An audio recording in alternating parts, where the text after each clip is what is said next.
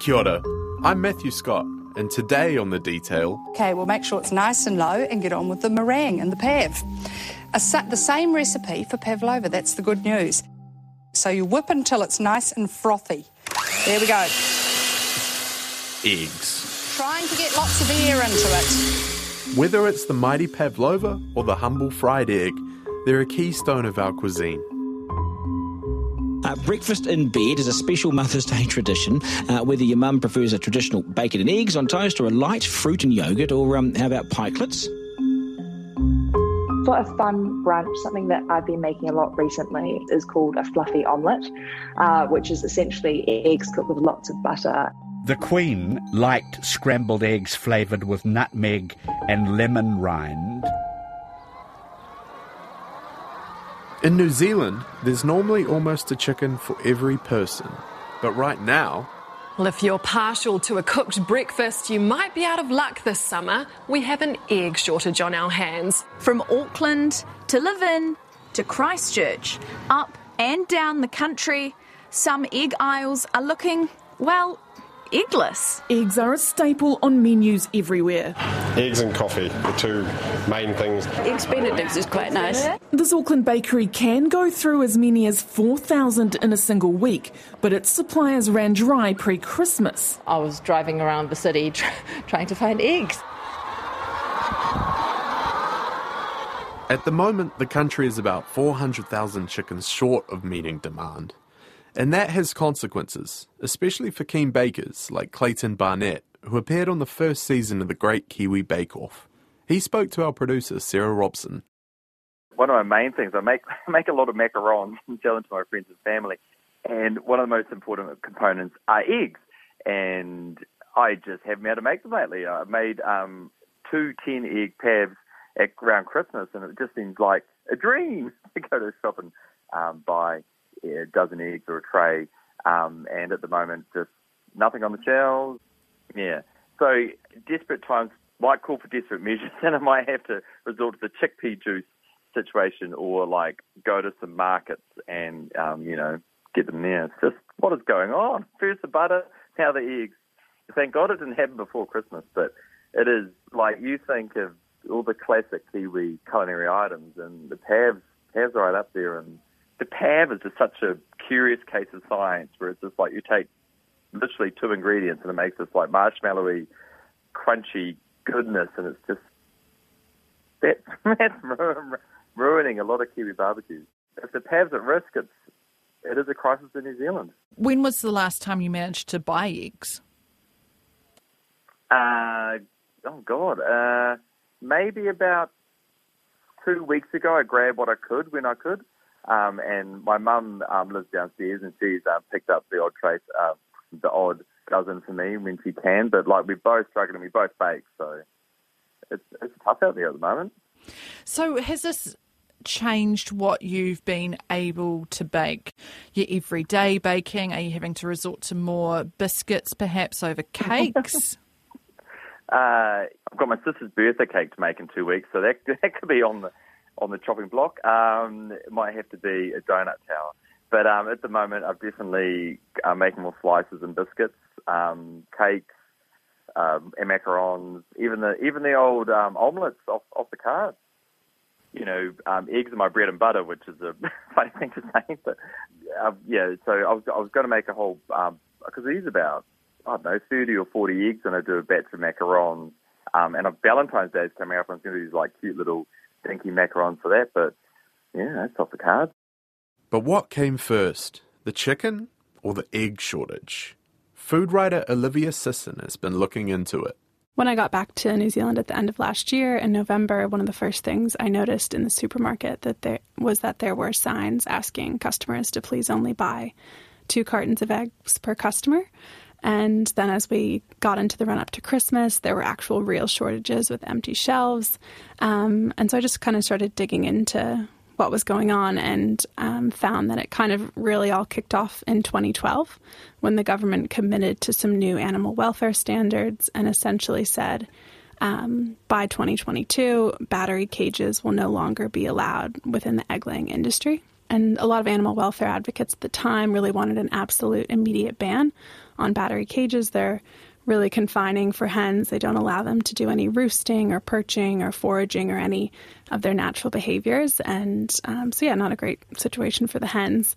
But at that time in 2012, 80% of the eggs in New Zealand were laid in battery cages. So the kind of agreement that was come to was that a phased rollout would take effect in 2012, culminating in an outright ban on battery cages in the egg-laying industry by the end of 2022. 80% being battery cages, it is a pretty huge change for the sector, isn't it? Yeah, so it was a monumental shift to ask the industry to undertake, and 10 years sure sounds like a lot of time. I think consumers such as myself in that moment would have read news pieces about that legislation coming into play back in 2012, but kind of forgot about it. But in the background, the egg industry was undertaking this pretty massive shift in how they did things to comply with the legislation that was going to take effect in 2022. And I think what's really interesting is the egg farmers began the shift from battery cages often to colony cages, which are a little bit bigger and seem to be slightly better for animal welfare, although not great still. And then in 2017, the supermarkets, both Woolworths and Foodstuffs, announced that by 2025 and 2027, they would only purchase cage-free eggs. But unfortunately, 33% of battery farmers had already converted to colony systems, meaning they wasted millions of dollars, a lot of time and resource converting to these systems that were becoming essentially defunct anyways. Is there a consensus about how good colony cages are, how much better they are, and compared to free range and compared to battery? From my perspective as a curious consumer and shopper and eater, it seems like the animal welfare side of things is that this legislation represents a great win for animal welfare in terms of the removal of battery cages, which are really seen to be at the bottom of the heap in terms of being the worst for the animals themselves. Colony cages are seen to be slightly better, but still fairly confining and not great for animal welfare. The next kind of tier seems to be barn raised, and then best practice seems to be free range, although in talking with different people around the issue, it does seem like in some cases what we think of when we think barn raised is not a pretty red barn with white trim. It's still a very confining, stifling space, which may not even give chickens great access to the outdoors. So our perception of what these things mean and what they actually look like in practice may differ, but certainly free range is seen as the best for animal welfare. Maybe a useful analogy in this case is compostable packaging. It sounds really great, but I think as consumers, as myself included, have learned over the last few years is that compostable packaging doesn't actually always mean you can just chuck it in your garden and it will break down and turn into compost. Oftentimes, we actually don't even have the facilities here on shore in New Zealand to process compostable packaging. So in many things in life, what we, words don't always perfectly reflect the actual practical reality of things.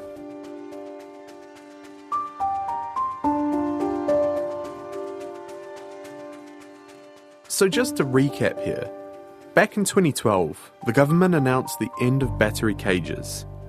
Egg farmers had until the end of 2022 to comply. Under the new rules, the bigger colony cages are allowed. Some farmers were already using them, and some farmers who were using battery cages were converting to them.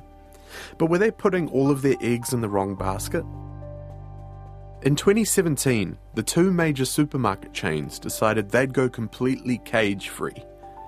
Michael Brooks is the executive director of the Egg Producers Federation. He says farmers were suddenly facing huge upgrades or getting out of the game entirely.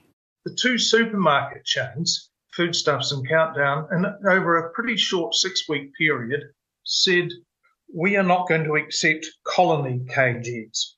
And most of those farmers at that stage were looking at 2022 going, hell, the system that I was probably going to move into colony is no longer viable.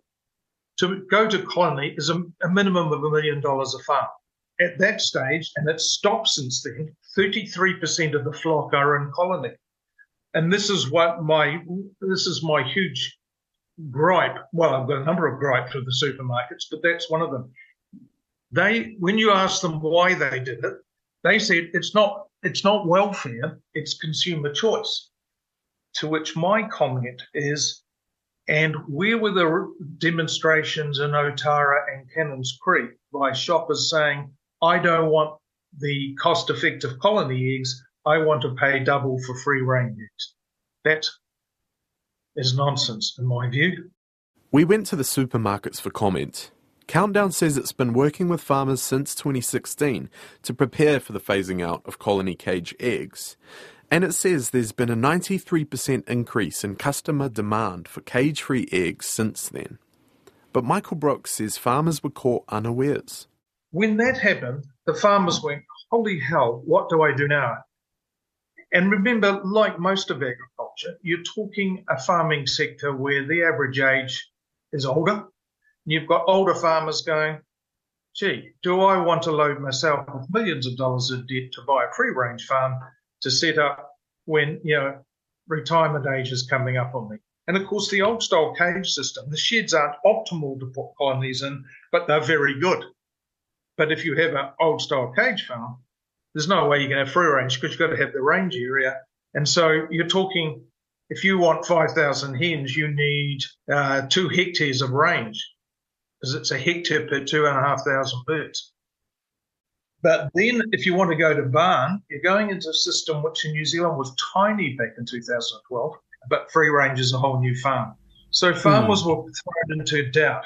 So people have said to me, 6, 8, 10 years is a long time. I said, not when you've got supply chain issues, environment court issues, the joys of the Resource Management Act, finance issues, etc. And that's also what we've seen. We've seen what was almost 100% family-owned business now becoming more and more corporate type business. So you're getting much bigger players, people buying out others, because you need the money.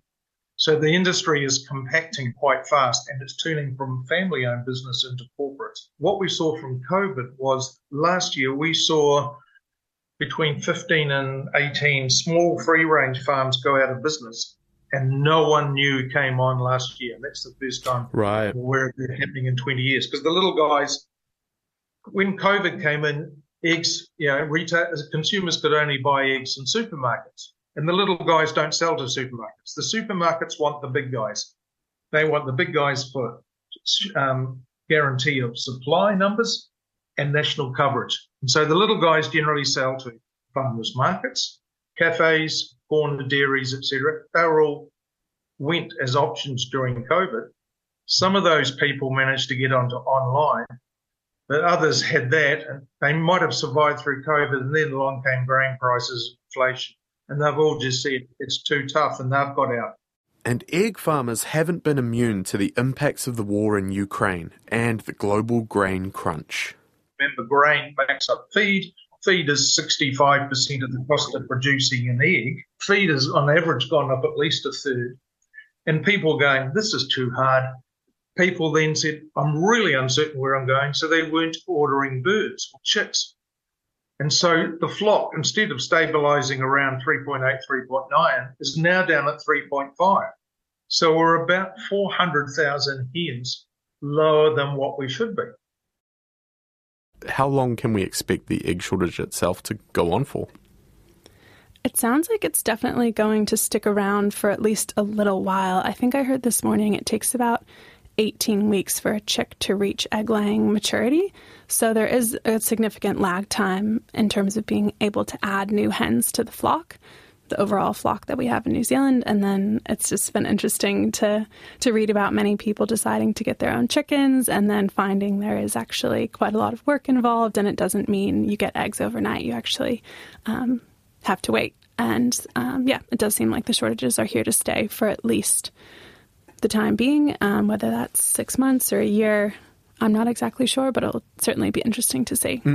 I'm sure you've, become familiar with the classic Kiwi dessert over Christmas, the pavlova, and all of the similar foodstuffs that do use eggs. Like we are an egg-eating people.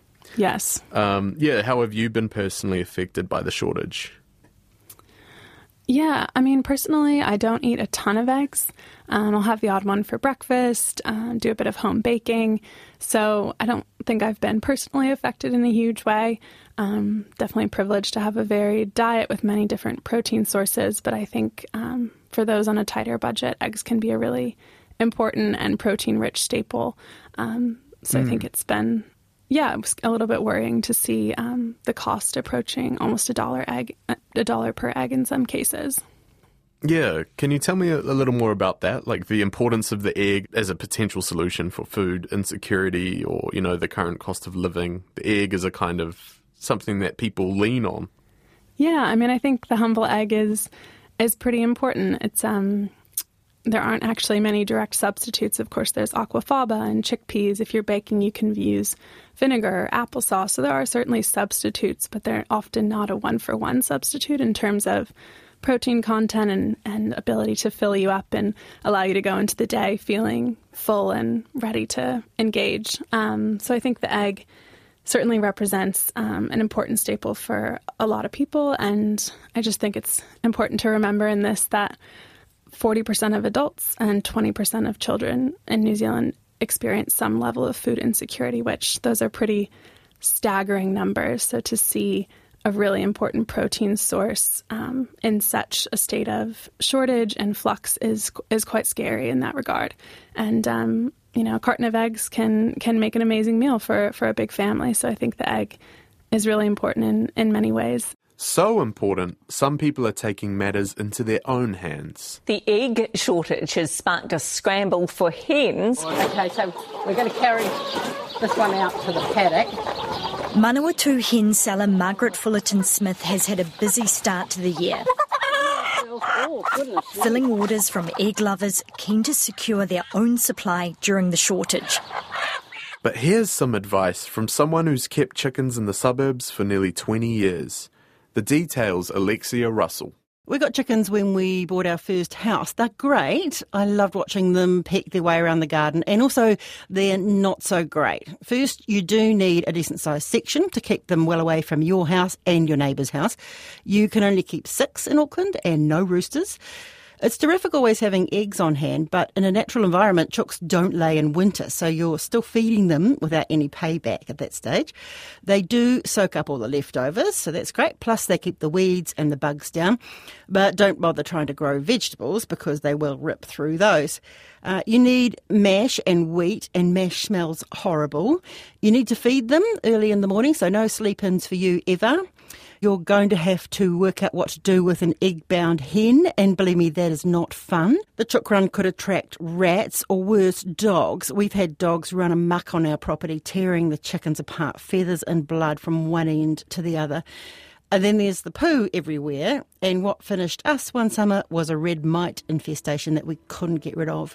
So, apart from that, it's great, but they're not pets, and you do have to be a bit ruthless about getting rid of them when they stop laying.